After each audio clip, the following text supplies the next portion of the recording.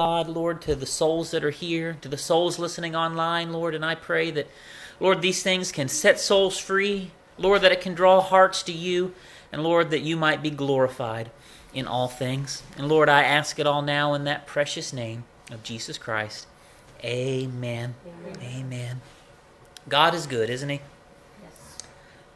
I love how He can come in and just stir your spirit and encourage you. Amen. There's something beautiful about singing.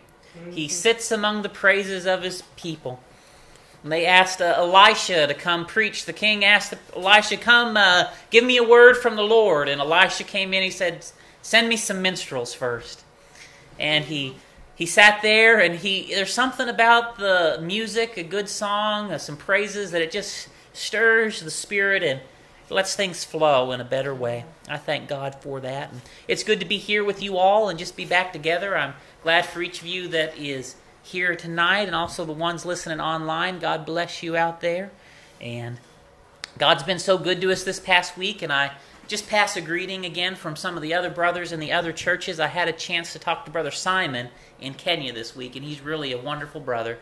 He's one of the few that puts his messages online. Most of them are kind of like us and are still maybe a little under a rock in some ways. Amen.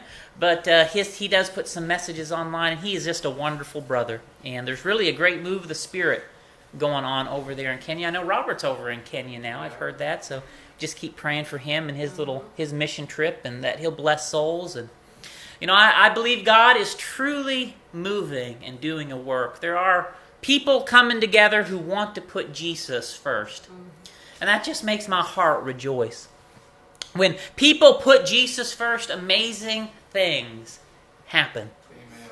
And when we get to the place where Jesus is really taking first place in our lives, first place in our affections, first place in our preaching, first place in our churches, when Jesus is in first place, we're going to see amazing things happen. That's right. And I believe we're already seeing some amazing things. We're already seeing souls being set free. We're already seeing miracles happening. I know, Brother Jesse, that miracle you talked about this morning, that's an amazing miracle. God, He's bearing witness of something if people are willing to look. Amen? Amen. And I think of my own father here this past week. It was a miracle. Yeah. A miracle. The doctor was so shocked, he was so surprised by the miracle that he went out into the waiting room and he told everyone sitting in the waiting room it was a miracle. He went out into the parking lot and he told people in the parking lot it was a miracle. The doctor was so amazed Praise the Lord. by what happened, he went around telling people that he saw a miracle. Amen. That's pretty powerful when the doctor's so convinced that he goes around telling everybody that listen, it was a miracle. Amen. Amen. Praise the Lord. God is with us. Amen. God is with us. If we maybe was to think up the street a little bit from where we came from, death is reigning in some of those places. That's right. They're having a funeral every week there for quite a long while. The truth of them is, a number of them are already dead today, and a lot of it has to do with the actions of certain preachers even. Preacher of death, but thank God we have a life here today. Amen. And God is working miracles. Amen. And as it is in His will, He'll continue to do miracles among us. I believe it. I listened to one thing. I should say I've not listened to one thing, really, that some people have had to say since I left. But I'm sure by this point, most all of us here are supposed to have been struck by lightning, Right. living in a poorhouse, dying of cancer, and every other bad thing under the sun. I'm sure that's some people's version of what should be happening. But to tell you the truth, you and I know better than that, don't we? That's right. Amen. God has been with us. That's right. Amen. We're doing better than ever, praise the Lord. Amen. I've seen more real miracles this past week, I think, than I saw in the past 10 years, maybe from that place we came from. God is with us, and He's making sure that we know it. Right. Amen. Praise the Lord. Hallelujah. Amen. We don't need the fake miracles that some people cook up. We got the real thing That's right. going Amen. on in the presence of the Lord. Amen. And I've got just a little message tonight, picking back up the story where I left off last time I was preaching. And it's been a little while, so maybe you don't remember. Yeah, vacation. Yeah, I know. Praise the Lord for that. I'll just remind us a little bit. I've been looking at the footprints of Jesus leading up to the cross. And I started, looking at the character of Judas and the events leading up to that betrayal. Then last time we looked at the Garden of Gethsemane and just what Jesus experienced there. That great agonizing turmoil of the emotions that he endured. And we're just going to pick up tonight as we start moving towards looking at his trial specifically. And if you'd like to turn your Bibles with me, I'm going to pick up in John chapter 18. And there's very many verses about the trial of Jesus in the gospel, and each of the writers recorded different unique details. And so we will maybe jump around just a little bit because I want to try and get each of the aspects of that trial into the message. And there's many avenues we could take in looking at these verses. We could look at Jesus through it all and how he handled himself. Or we could look at the disciples and we could put ourselves in their shoes as those things are going on. We could look at the prophecies and the types that were being fulfilled and all the significance of those things. There's quite a few different aspects we could spend a whole lot of time looking at and examining. I think truthfully we could spend easily 4 or 5 messages just looking at the trial of Christ. But Lord willing, I'm going to try and just get most of what I want to look at here tonight in this message. And I won't quite get everything I want to look at. I'll save a little for next time. But my main focus tonight is going to be looking at the character of the men involved in the trial of Jesus, especially the religious leaders.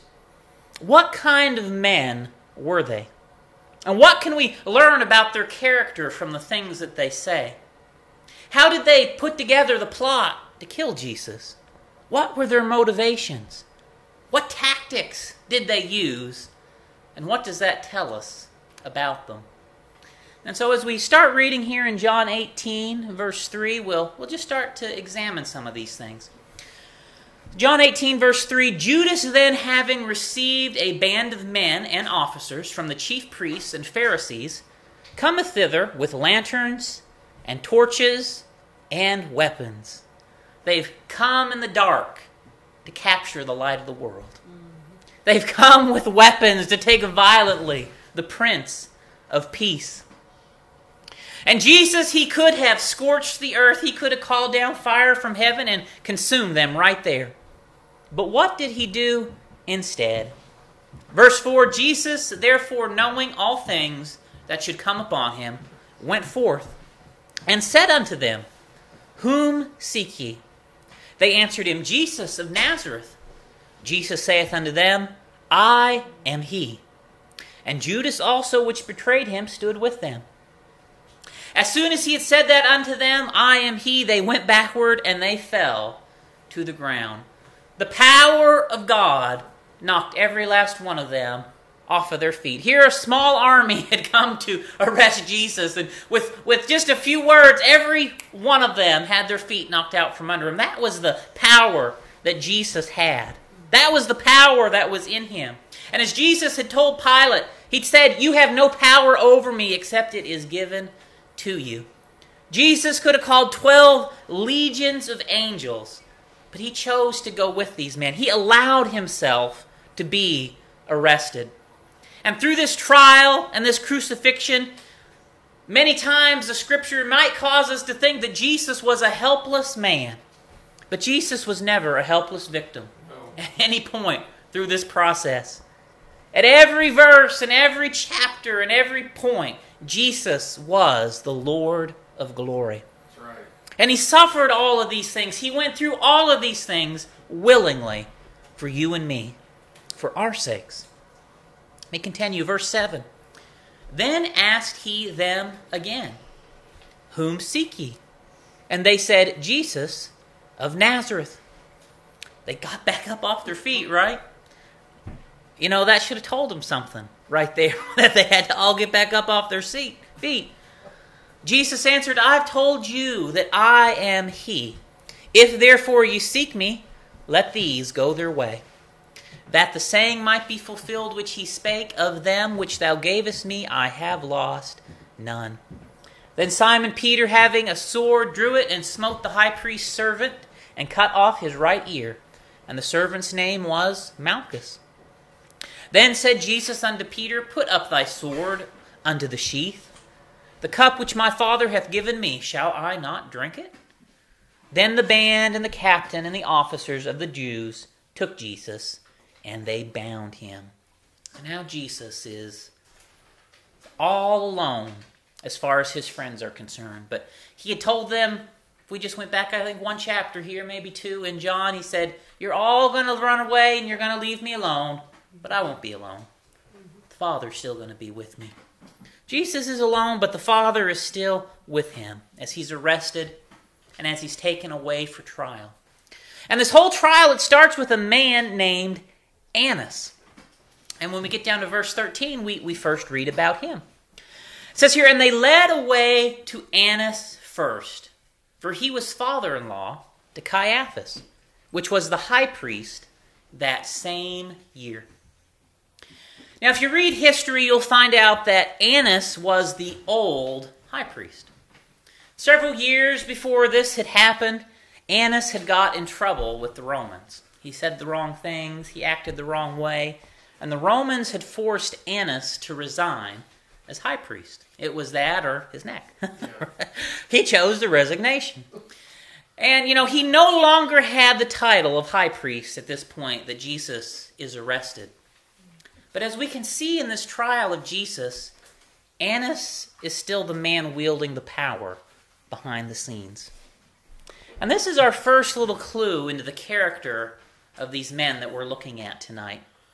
There is a figure in the shadows. Yeah. Someone pulling strings behind the curtains. Caiaphas was the high priest in name. He's the man who got up in front of the people. He's the leader everyone was looking at. He was the one wearing the high priestly garments. He was playing the part of the high priest. But this man Annas, he's the real power. He's the one running the show. The public thought Caiaphas was running the show. The Romans thought Caiaphas was running the show. But they were fooled. Annas is the man pulling the strings here. He's the man with his hands on the levers of power. Amen. And when they arrest Jesus, where did they take him first? To Annas. To the man who's running the show. Verse 13, and they led him away to Annas first, for he was father-in-law to Caiaphas, which was the high priest that same year. We'll jump down to verse 19, skip a few verses here, but Lord willing, we might look at some of these verses we're skipping here next time with the disciples. But in verse 9 it says, the high priest then asked Jesus of his disciples and of his doctrine. Jesus answered him, I spake openly to the world.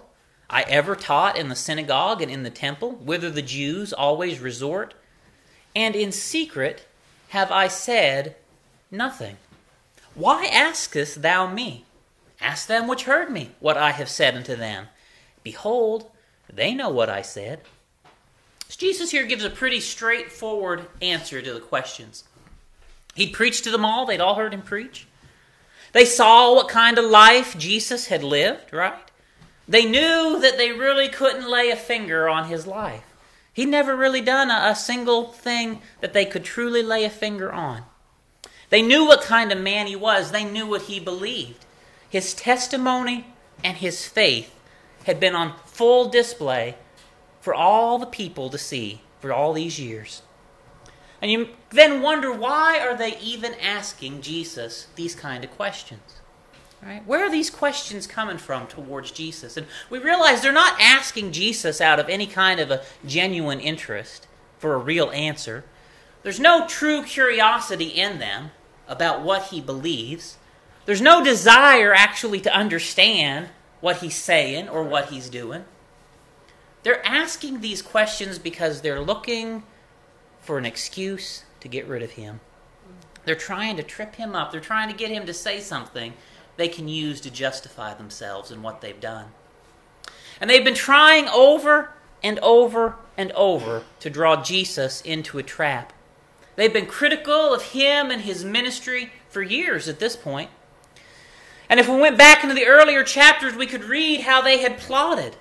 They hated Jesus. They hated him because he was kind. They hated him because he upstaged them. They hated him because people loved him more than them. They hated him because his message set people free and they were losing control. And they were looking for a way to get rid of him because they wanted to keep the people under their control. They wanted to rule people's lives themselves rather than let God rule their lives. And that's the motive that's behind their questions. That's the plot and the motive behind what they're doing to Jesus.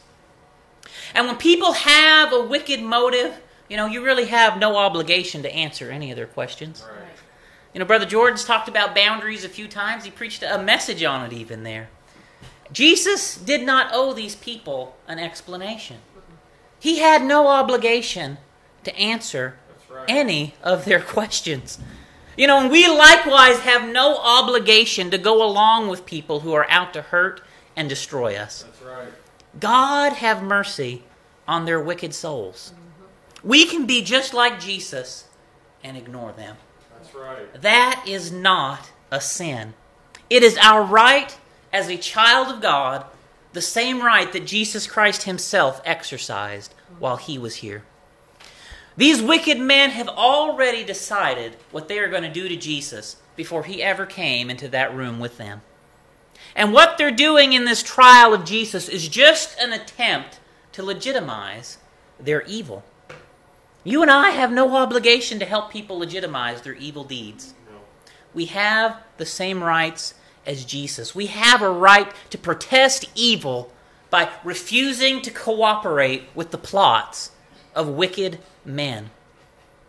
But don't be surprised when you refuse to cooperate, they start hitting you. Because that's exactly what's going to happen to Jesus when he refuses to cooperate. Look at verse 22. And when he had thus spoken, one of the officers which stood by struck Jesus with the palm of his hand, saying, Answerest thou the high priest so? Now here's the thing. Jesus had not spoken a single word to the high priest. The high priest was not even there in that room. As we read verse 24, that's very clear to us. Jesus was talking to Annas, the high priest's father-in-law. So just catch it. This man who slaps Jesus is also lying to him, really. These men are dishonest. They're carrying on a charade. They're lying from the moment that they start talking to Jesus. Annas is pretending to be something he is not. These men are giving Annas a respect and authority that he no longer has any right to whatsoever. And they slap Jesus because he's not going along with their charade. Annas has not been the high priest for years. But we see here him still acting and going on as though he is in charge. He's the one who sent these men to arrest Jesus. That's why they brought him back to his house. Annas is at the heart of this plot against Jesus. And so there's three things I just want to make sure we notice here in verse 22. They're hitting Jesus because he's refused to cooperate with them. And they're lying to Jesus about who the high priest is. And what they're saying gives us a glimpse into the corrupt politics that's going on among the leaders in Jerusalem. There's a deception going on over who is in charge. And these verses demonstrate to us Annas is the figure in the shadows. Yeah. Their leadership at the highest levels is carrying on a deception. Amen. And they slap Jesus. They're angry that he won't go along with their charade. And Jesus responds to them here in verse 23. Jesus answered him, If I have spoken evil, bear witness of the evil. But if well, why smitest thou me? They may not have liked what Jesus said, but it was true. And you notice here, they make no attempt even to respond to what Jesus says. They don't even care. They just ignore his words and they keep moving forward with their evil plot. They're not going to be derailed. That's how evil men are. They don't care what you say. They just want you gone. Right. And Jesus is there. He's not running away. He's prepared even to let them kill him. But that's not enough for them. It's not enough that Jesus is here going to let them kill him. They want him to participate in their charade. They want him to legitimize what they are doing. You see that? Yeah. And that in itself is just another level of evil. It's not enough for them that he just quietly goes along with their plot to destroy him. They want him to tell them, it's okay what you're doing to me. You're right. They want him to legitimize what they are doing. In verse 24 it says, Now Annas sent him bound unto Caiaphas, the high priest. And verse 24 tells that story there. Caiaphas was not there. Annas is the one he's talking to, and now Annas is going to send him to the real high priest, to Caiaphas. Annas is exercising a power and an authority that he has no right to. You know, and that in itself is a sin. Pretending to be something you are not, that comes from a prideful heart, you know it? Right. And pride in that form that would lead us to exercise authority and rights or pretend to be something we're not, that is certainly a sin. And there's a lot of people in the world today, they're pretending to be something that they are not. I'm high priest so-and-so. I am prophet so-and-so. I'm apostle so-and-so. And they'll seek to kill and destroy any people who will not go along with their charade. But Jesus, he told the Ephesian church, he said, you have tried those who claim to be apostles, and you found them to be liars. And there are men who claim to be a whole lot of things today, but in the end, sometimes they've just turned out to have been liars. Right. And we don't owe those liars anything more than Jesus owed this liar Annas. Nothing. He called himself a high priest. He can call himself a high priest all he wants, but Annas was no high priest. Right. And he knew it, and Jesus knew it. Amen? Turn over to Matthew 26, and we'll see what happens after Jesus gets sent from Annas to Caiaphas. And again, keep in mind, I'm just mainly focusing on the character of these wicked men. I want us to see how they operate. I want us to see their methods. And I want us to think about their character. Matthew 26, starting at verse 57. And they that had laid hold on Jesus led him away to Caiaphas the high priest, where the scribes and the elders were assembled. Now in these verses we start to see how deep this conspiracy against Jesus goes. It was all planned out. The council was already there waiting. Somehow, before Jesus was even arrested, they already knew there was going to be a trial. Jesus had been accused in secret. He had been arrested in secret. And his verdict had already been determined in secret before he ever even enters this room. And that in itself is another evil and ungodly sin. The fact that they had plotted behind the scenes, the fact that they had already planned out everything they were going to do before Jesus ever came into that room, that itself is a wicked sin. Right. A heart that devises wicked plans, that is an abomination to the Lord. Proverbs 6. And when you ever get around people like that, plotters, people trying to draw you into a plot against someone, plotting out an evil plan, working on people behind the scenes, that is the product of an evil heart. Amen. There's nothing righteous or godly about that. Right. That is a tactic of Satan. And anyone, and God don't care if it is the high priest himself, anyone who does something like that is acting wickedly. And that is exactly what these men were doing to Jesus. So recognize this, the fact that all these men were already in this room waiting for Jesus, knowing all of these things in advance, willing to go along with the plot, shows that there's something very badly wrong. Every single one of those men have compromised with evil the moment they walked into that room and sat down. And any other group of people who operates the way that these men operated, they are putting themselves into the same category of people as the wicked and the ungodly men who murdered Jesus. Amen. Verse 59 says, "Now the chief priests and the elders and all the council sought false witness against Jesus to put him to death." Let me read that again. "Now the chief priests and elders and all the council sought false witness against Jesus to put him to death." That is quite a verse. There is so much wrong with that verse. Right. It just drips with slime. They sought false witness to put him to death. You realize how backwards that is? Yeah. You know, in our courts today, you have a trial first and a verdict second, right? But they already got the verdict here first. And they're going to have the trial second. It's backwards. And it's backwards in an evil way. It's backwards in a way that makes a mockery of justice. It's backwards in a way that makes a mockery of common decency. The thing that they are doing, they're just trying to make this thing look legitimate. That's all. But really, this thing is a perversion of justice. It's a perversion of righteous judgment. And you have to be a pretty evil judge to have a verdict before there's even a trial, right?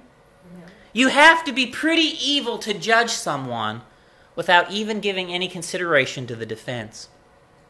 In fact, you just about have to be as devilish as these murderers of Jesus to operate that way. Yeah. And the Bible says, "He who judges a matter before he checks out the whole story, to him it's a shame and what? A sin." See that in Proverbs 18. So make no mistake about it. It is nothing but wickedness and sin to behave in a form and manner that these men are behaving. They do not have a scriptural leg to stand on for what they are doing here. Amen? There's nothing appropriate. There's nothing scriptural. There's nothing godly about this form and method that they're following.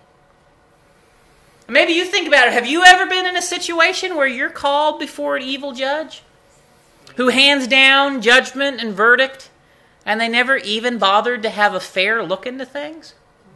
They never even bother to say, "Why did you do that?" Judgment is handed down without investigation or trial. They don't even have the common courtesy to pick up the phone and say, "Hey, tell me about this." Right. I've been in that kind of thing. And I've seen evil men carry out that kind of judgment over and over and over and over. And I want you to know that is of the devil. That's right. Amen. And people who operate that way are not inspired by the Holy Spirit. That's right. I don't care who they are. Because that is not the way God instructed the church to judge those matters. It's not the way He instructed Israel to judge those matters. And the Spirit of God will not lead men to judge matters in a way that violates His own word. Of course not. Men and judges who operate in that way, they would fit in right here with the murderers of Jesus. They have a verdict to hand down before they've even talked to you. God have mercy on wicked and ungodly men who do such things. No man is above the word of God. And when they start acting that way, like these priests are acting, like the Pope of Rome acts, they forfeited a right to a position at that point. These priests have forfeited all right to be servants of God with what they've done here. No believer is ever going to have to listen to these men ever again. Amen. Because they have condemned the innocent and the Holy One. That's right. And we don't need to obey men who act like this any more than we need to obey the Pope of Rome. Right. Amen. Because that is exactly who these men are acting like. That's true. And when men have determined in their heart to do things like this, there's really nothing at all that you can do about it. All you can do is what Jesus did. Stand back and let their evil deeds reveal them for who they are. That's right. Let their wicked deeds bear witness of the blackness that is in their hearts. They perverted justice, having a verdict before a trial. And that's only one of the slimy aspects here of verse 59. Look here. Let me read it again. Now the chief priests and elders and all the council sought false witness against Jesus to put him to death. There's a word in there that's important to catch, and it's the word sought. Sought. Sought. That's a verb. That's something you actively do. They sought false witness. They knew what they were doing, and they did it on purpose. Right. And and I puzzle in myself just a little bit about how you even do that. How do you do that? I mean, procedurally, technically. How do you pull something like that off? And I guess maybe I have such an innocent mind, it's hard to me to comprehend how you would even go about advertising for false witnesses. How do you look for a false witness? I mean, do you hang a sign out? False witnesses wanted? I mean, how do you do that? I mean, that's what I'm saying. How do you do that? How do you do that? Somehow they had to advertise what they were looking for. It says they sought them. Yeah. Somehow they were advertising what they were looking for. Someone had to be whispering behind the scenes. This is what we're looking for. We need something like this. Can someone find us something like this? Someone was looking for false accusations they could use to get rid of Jesus. And you just got to wonder, how did they do it? They did something, though, to find these people out. Somehow they said, we need dirt on Jesus. They were out looking for dirt so they could get rid of him. You know, that is also a sin. That is also a sin. Amen. And verse 59 really brings home to us just how corrupt this whole plot against Jesus is. It brings home to us just how evil these men are in their hearts. You can't have decency inside you and act like these men. Destroying the life of an innocent person means nothing to them. Nothing. And they have no problem using every dirty trick in the book to do it. They have no problem abusing their power to do it. They have no problem perverting justice to do it. They are utterly corrupt. And their actions bear witness to what is in their souls. Right. And it's something that is black and ugly. Something that could only be washed away and cleansed away by the very man they are in the process of destroying. Boy, that makes you sad for them almost. If they knew the promise of God and who it was that stood before them, they would have asked of him for living water, and they would have never thirsted again. But instead, through their wickedness, they forfeit all hope of salvation.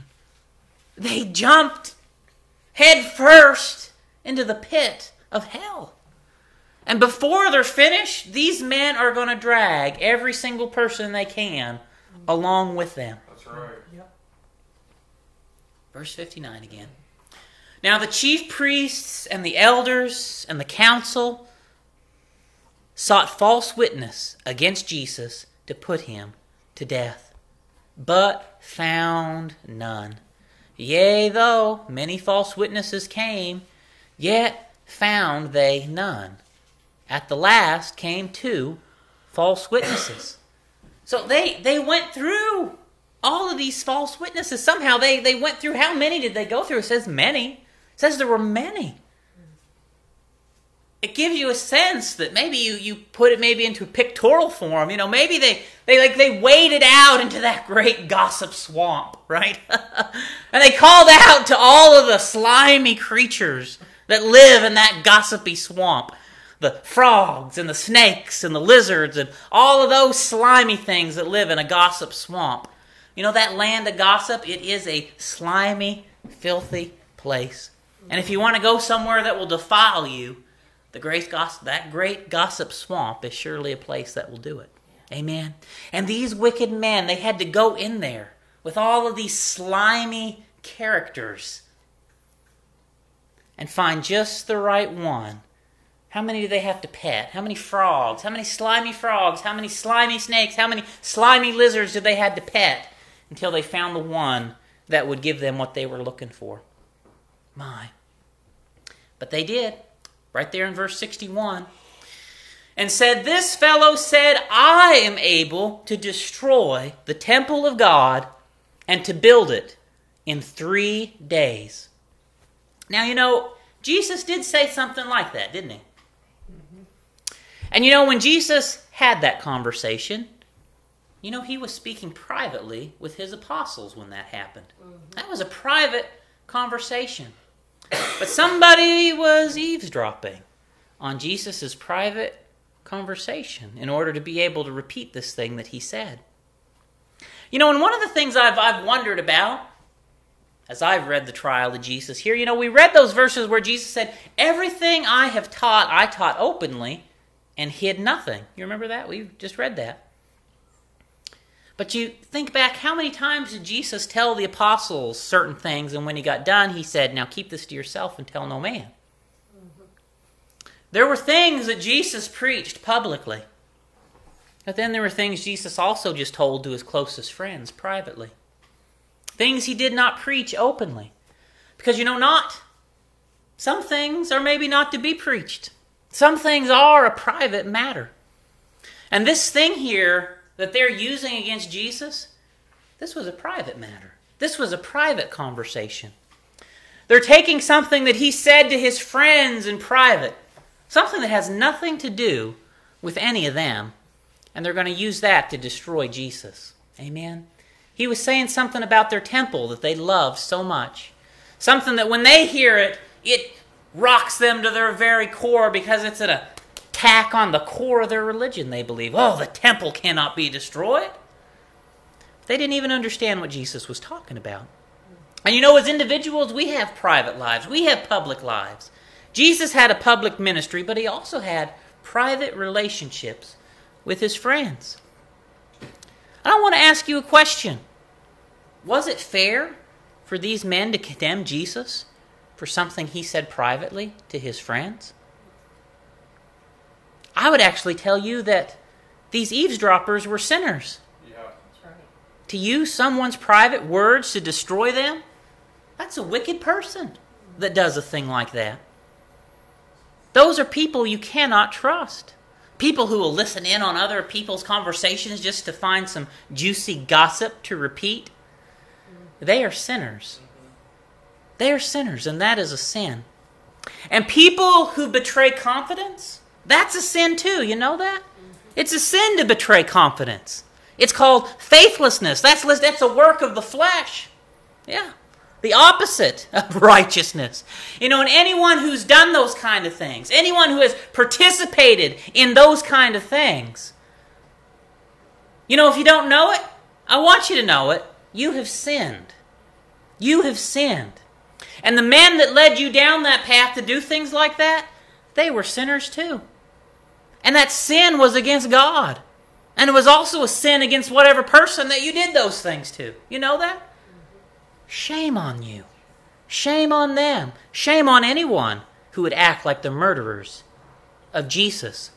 And especially when you realize that these witnesses here did not even tell the truth about what Jesus said. Because if you notice, Jesus never actually said the words that they said he said. They're twisting what Jesus said. This fellow said, I'm able to destroy the temple of God and build it in 3 days. But that's not what Jesus said.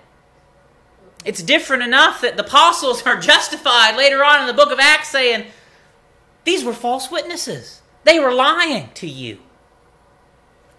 These people were misleading others about what Jesus said. And false witnesses will do that. They'll make a lie. They'll sprinkle it with a little truth. And that's enough to fool some people. And it's a shame. It's a real shame. But Jesus here, he knows that these men are telling lies. And of course, these priests and these elders, they know that they're telling lies too.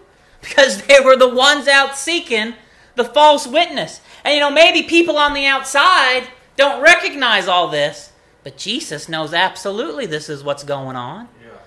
Jesus is the one being accused. He knows absolutely these are false witnesses. He knows absolutely that these men are doing a corrupt thing. He knows it. It's not hid from him. And once again, what happens?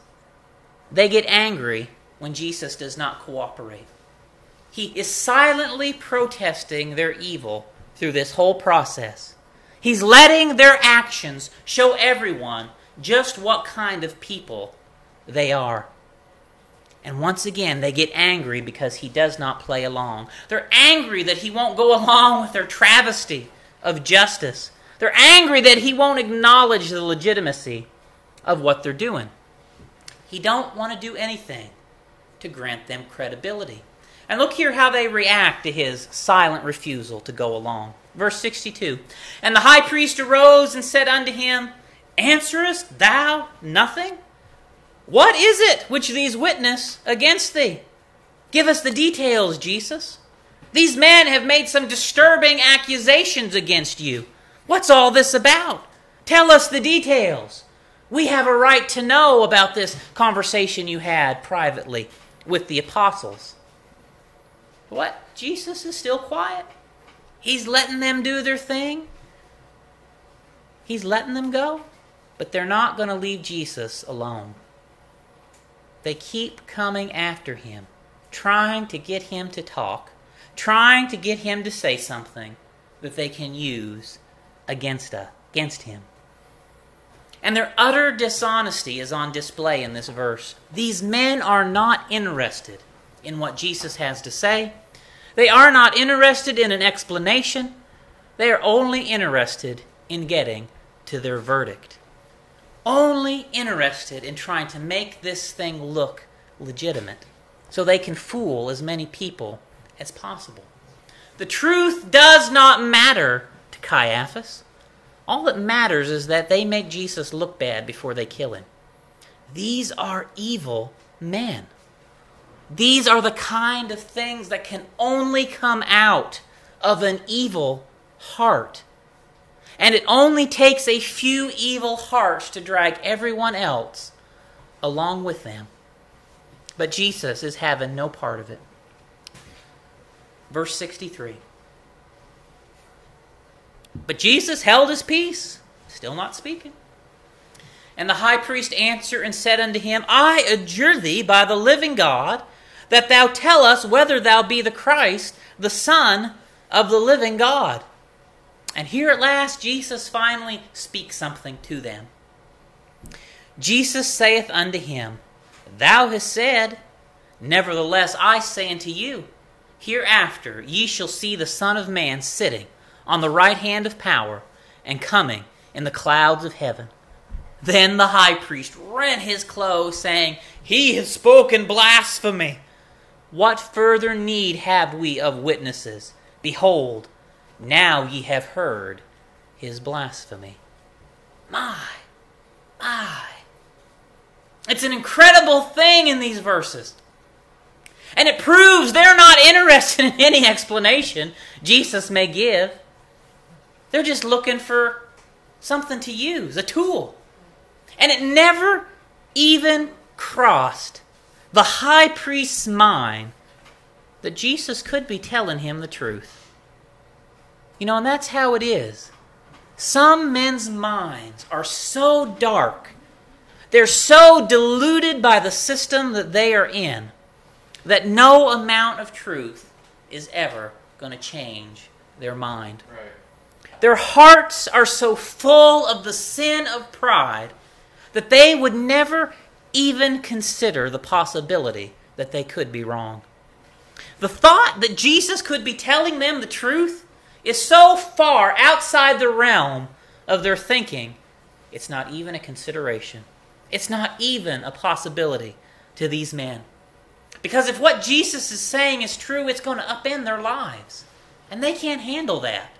They don't even want to consider that Jesus is telling them the truth. And you see the absolute rage they react with when they hear the truth. Jesus' words cut so deep into the false beliefs of these wicked men. It cut so deep into their corrupt desires that they cannot even for a second consider the possibility that he is telling them the truth. So they rip their clothes. They put their fingers in their ears. Blasphemy, blasphemy, blasphemy. And you know, when people start crying out blasphemy, when people start calling the truth blasphemy, there's just not a whole lot you can do for them. You know that? Their mind is too warped. They're so far down a path of wrong thinking, there's just nothing you and I could ever do to rescue them. You could lead a horse to water, but you can't make it drink. They're going to have to choose to pull the fingers out of their ears and open their eyes back up, right? Because as long as they have their eyes and their ears closed, shouting blasphemy as loud as they can, there's no point in even trying to talk to them because they refuse to hear. And they would do the same thing if Jesus Christ himself was there telling them the truth. Because they did the same thing to Jesus Christ when he was there telling them the truth. And look here at verse 66 at what the high priest says. What think ye? They answered and said, he is guilty of death. That's what the council answered back. He is guilty of death. Why? Because he told them the truth. And they hated it. You know, man will kill and destroy you for telling the truth. Yes. That's what happened to Jesus. You know, Jesus is the answer. Jesus is the way. Jesus is the hope. And there is no other. And that's what Jesus was trying to show people. And that today is what we're trying to show people. But men hate that. Because they have things besides Jesus that they want to insert in there. And they'll attack and destroy Jesus and the people who preach Jesus because it is a threat to them. I think of everything Jesus did. The sick who were healed. The poor who were helped. The brokenhearted who were uplifted. So many lives had been helped by Jesus. So many good things had been done. Jesus wanted to be their friend. Right. But they chose to be his enemy. You know, instead of seeing Jesus as someone who was there to try and help them, they just saw Jesus as a threat. A threat to their power. A threat to their influence. A threat to their plans. Jesus didn't do a thing to deserve their abuses, their cruelty, their rejection, their death sentence. But they didn't care. They didn't care. For them, it was pure pragmatism. Jesus was in their way, and so they needed to get rid of him. Right. It was them, or it was Jesus. That was their way of thinking. And since they were in the judgment seat, they were going to choose themselves. Why not, right? That's how it is. And so what? They condemned an innocent man.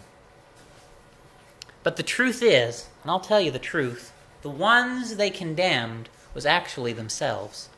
They're just too proud and blind to realize it. And there's one thing about verse 66 there, and it's something that I've wondered about maybe a little bit. And I'll share it with you, as I think maybe it adds another layer of level to the corruption of these men. It says there that the council said, kill Jesus. It doesn't say that a single person in that council rose up to defend Jesus. Not one person. So where was Nicodemus? Where was Joseph of Arimathea? Where were these men on the council who believed in Jesus and trusted on him? I can't believe they sat by and let all this happen, right? I can't believe they just let them condemn Jesus without a word. So I'll tell you what I think. I think they weren't there. These wicked men were careful in who they invited to that council. There were men who had a right to be there. Men who had a right to speak in Jesus' defense. And men who would have done so. but they were purposefully excluded from what went on. Yeah. Caiaphas and Annas, no doubt, had spied around, and they knew who Jesus' friends were. And they were careful not to invite any of them when the decisions were being made. And by the time Nicodemus and Joseph figured out what's going on, it was already too late. And and if that's right, it's just one more indication of how corrupt these leaders were. And I'll say this, I don't know everything. There's things in the Bible that maybe are not quite clear. And I don't feel so bad maybe to talk about it that way. I just make sure I present it to you that way. Maybe it's this way. Maybe it's not. And you're smart people. And you got the Spirit of God in you the same as I do, right? And you can make up your own minds. Amen? Have you ever heard a preacher tell you that before? Not many. Not where we come from, that's for sure. They know it all. And that's part of the reason they're such a mess, you know it? It's just the preacher's job to tell you the best he knows. Right. And it's our job to think about what he says and let the Spirit of God show us as an individual what to do with it. That's right. Amen. And as a preacher, I got to realize that. And I got to trust God to work in every life as an individual. Because I'm not your God. Surprise, surprise. I'm just your friend pointing you to God. Right. And I'm not trying to get between you and Him. Preachers are supposed to respect people's individual relationships with God. And that's actually the very thing that we're supposed to be helping people grow in. But there's a lot of preachers who do the exact opposite, and they end up stunning people's spiritual growth. Instead of teaching people to walk in the Spirit and be dependent on God, they teach you to be dependent on a preacher. Right. But a good preacher is there to point you to God, not to point you to themselves. And any preacher who does that points to themselves all the time. You need to run away from them. He who speaks of himself, he seeks his own glory, right? I don't ever want to be in that category. But at any rate, I wonder about Nicodemus and Joseph, just where they were when all this was going on. And if I had to guess, I'd say they had been left out on purpose. And if you have a better thought, well, you're entitled to it. God bless you. But getting back to this message here, these corrupt leaders had stacked the deck at every level before this thing ever began. You know that? And corrupt is the right word to use for people who behave this way. Yeah. There's absolutely nothing godly or righteous or appropriate about the way that this thing was done. It was a seek and destroy mission. And this trial was done just to give it all a cloak of righteousness. And probably every last person involved here went to hell for what they did. The false witnesses, the hand-picked council, the corrupt leaders. They're probably every last one of them in hell today, suffering for what they did to our innocent Savior. Better to have a millstone hung around your neck and cast into the sea than to offend or harm the least of these. Their cloak of righteousness, it fooled a lot of people, but it never fooled God. Not for 1 minute. Verse 67, Then did they spit in his face and buffeted him and smote him with the palms of their hands, saying, Prophesy unto us, thou Christ. Who is he that smote thee? They hurled terrible abuses at the Lord. They humiliated him. They degraded him. They mocked him. They treated him like he was worthless. They spit at him. They foamed at the mouth with rage. The man who had told them that they had turned the temple into a den of thieves. The man who had told them that they were just a bunch of whited sepulchre hypocrites. The man who told them you're oppressing the poor and the widows and the needy. The one who had seemed to get so angry and took a whip to drive the moneylenders out of the temple. They hated Jesus for all of that. They hated him for every bit of it. And all that seething hatred for Jesus came up to the surface. That pent-up rage and hate came pouring out of them against an innocent man that had dared to tell them the truth. And after they got done beating and mocking and humiliating Jesus, they sent him off to the dungeon to spend the night. And there in that dungeon, our innocent Savior laid, suffering, waiting for what was to come next. Matthew 27. When morning was come, all the chief priests and the elders of the people took counsel against Jesus to put him to death.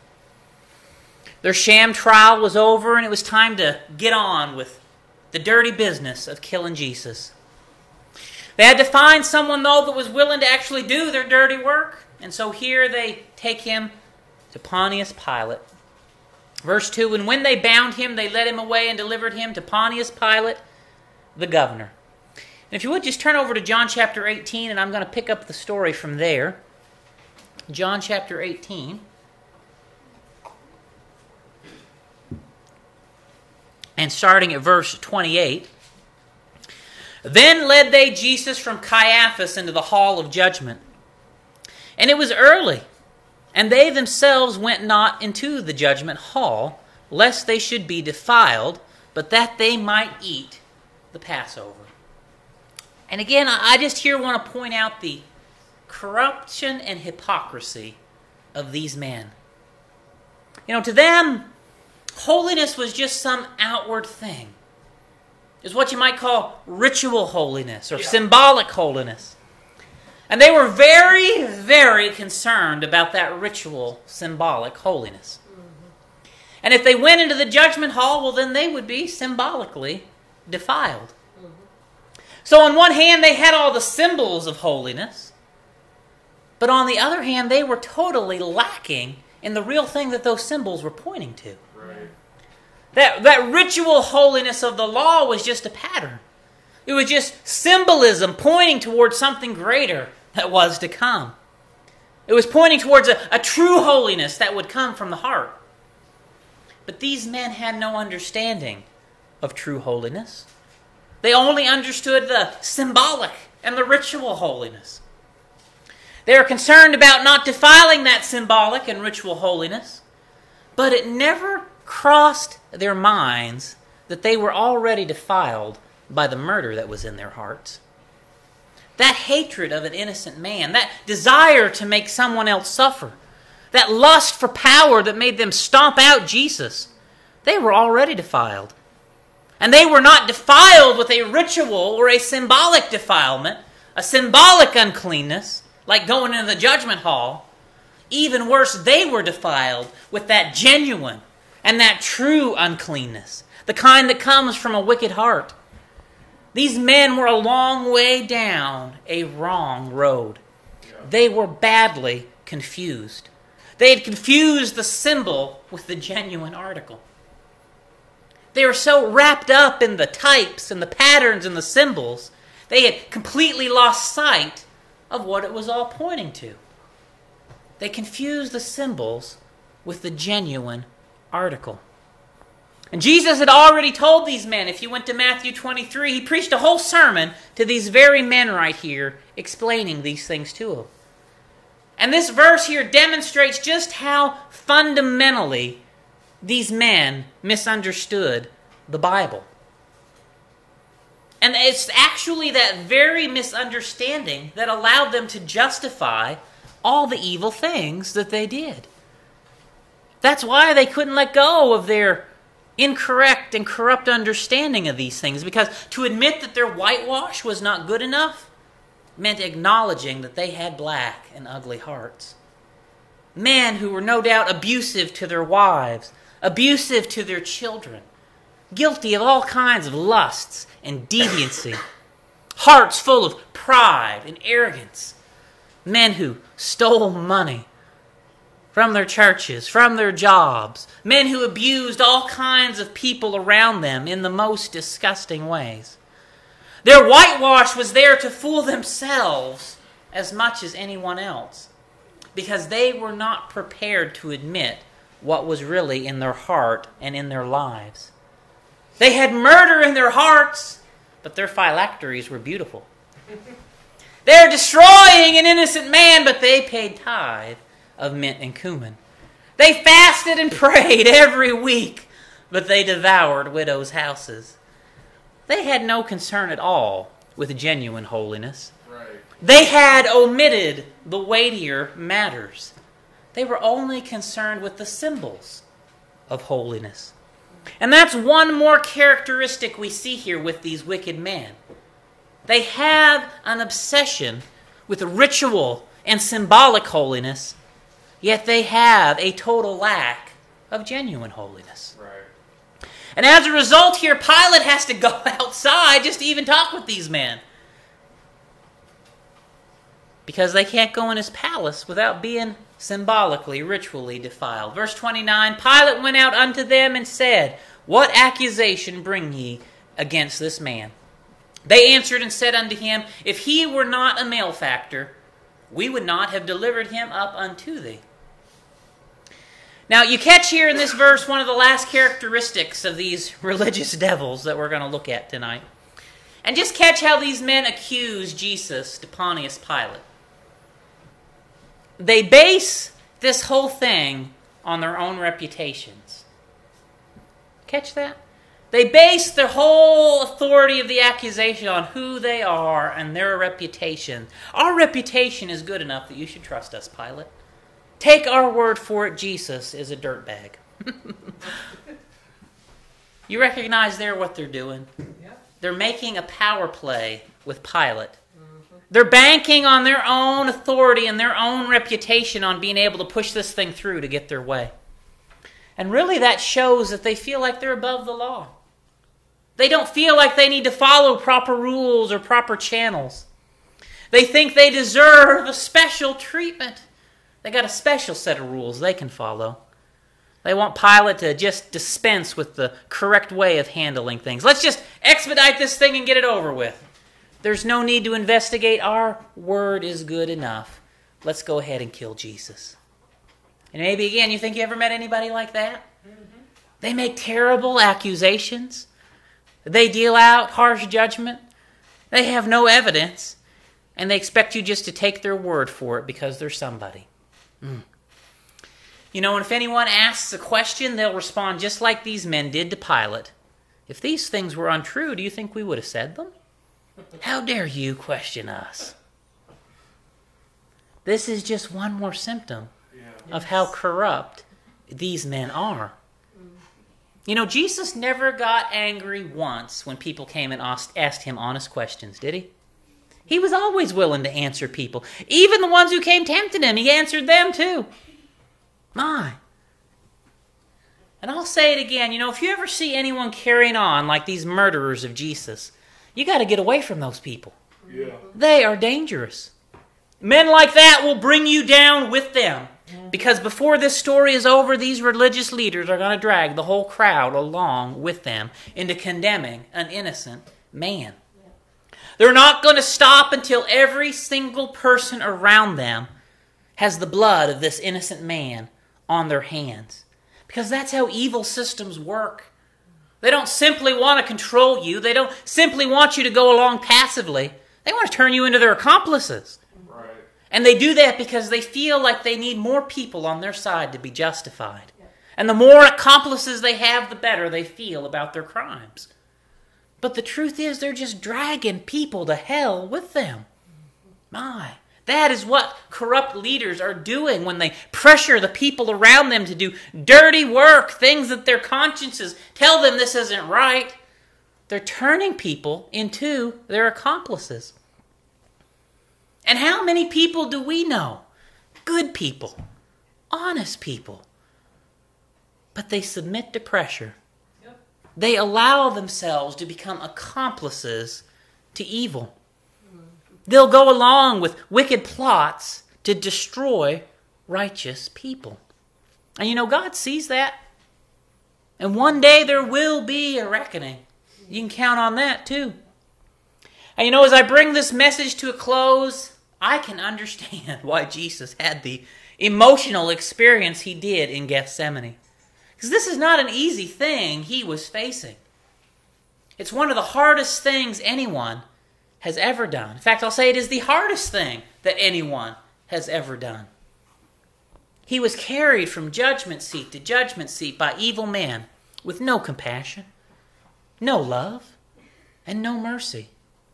Men who were bent on destruction. Men who were determined that nothing would get between them and their mission to destroy the innocent Holy One. And through all this, we've got a pretty good look at how corrupt these religious leaders were. They did evil, slimy things. And any reasonable person should just have been able to look at their methods, their mode of operation, their actions, their tactics, and realize they were corrupt and wicked men. Whether or not even they maybe knew what was right or what was wrong in the accusations, they ought to just been able to look at their methods and know that is wrong. And you got to be corrupt and wicked to act that way. And we see all of the things going on in the situation, a figure in the shadows secretly controlling the high priest, a mockery of justice, a verdict before they even have a trial. The whole council was already there arrayed, waiting for him. It was all pre-planned. And they excluded anyone who might have swayed things the wrong way. And they did their work under the cover of darkness, away from the crowd. They went out looking for false witnesses to use. They lied about Jesus. They twisted his words. And they only talked to him. The only reason they talked to him was to try and entice him to say something that they could use against him. And they condemned him for things he said privately to his friends. And they used Judas, someone close to him, someone who was willing to betray his confidence to get to him in the first place. And when he told them the truth, when Jesus told them the truth, they couldn't handle it. And they treated him with total disrespect, total dishonesty. And then they got angry at him because he refused to cooperate with them and legitimize their corrupt methods. These men were motivated by Satan because their actions were utterly ungodly in every respect. And how in the world could anybody in their right mind sit by and go along with what they did? But before this thing is over, the whole multitude is going to be drug along with them.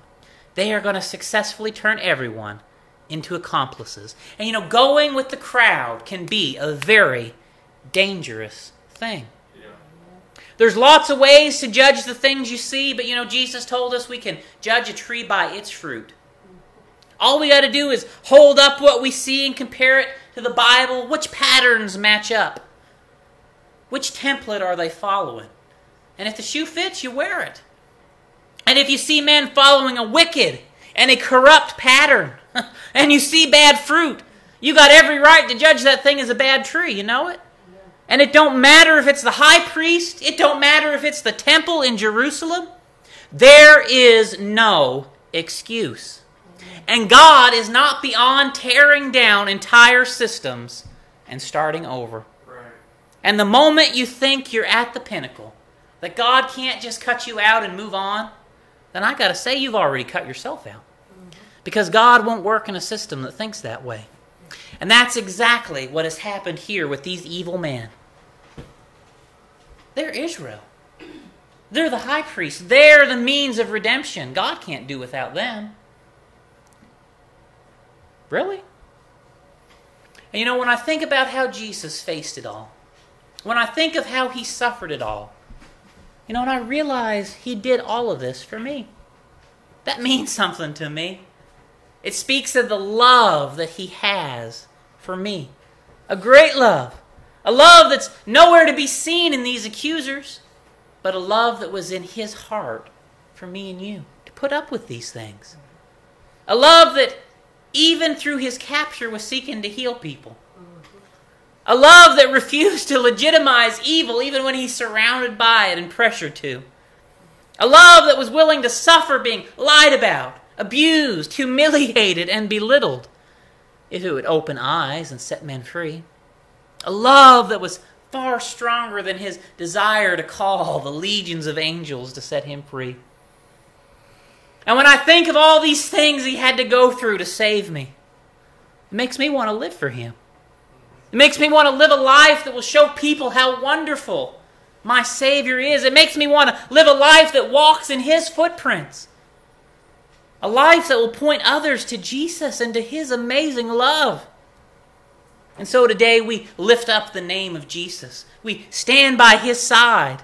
We put our faith in Him and not in man. We're on the Lord's side.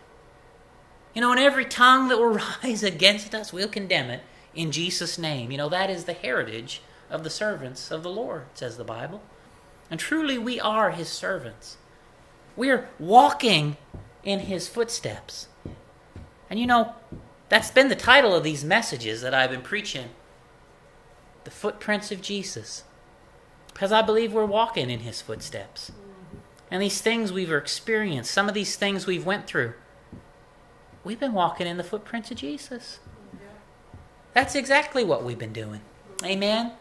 That's why I've wanted to look at these things. Amen. Well, I'll close here in prayer. I praise the Lord. Heavenly Father, Lord, thank you, Lord, for your goodness. Thank you for your grace. Thank you, Lord, for being here with me tonight, Lord, to help speak these few words that you've given me, Lord. Take them, Lord, and Lord, let them be a benefit to your kingdom, Lord. Anything set out of the way, Lord, you just let that be swept aside, Father, Lord, and you let this thing be something that be helpful. Lord, my heart's desire is that souls be set free. Lord, my heart's desire, Lord, is that people would come to you in a knowledge of you, Lord. Let it be, I pray. Father, because there's no anger in my heart. There's no revenge in me, Lord. I want the love that you have. Lord, a love that can look at the one abusing you on the side and love him. The one that can look at the thief and say, you'll be with me this day in paradise. The one who can say, Father, forgive them, they know not what they do. Lord, that's the love I want in my heart, Lord. That's the one that I want to exemplify. Lord, let it be in all of us, I pray. Give us strength for the days that lie ahead. Bless each one that's been here tonight and those listening online, Father. Bless all, I pray, in Jesus' name. Amen. Amen.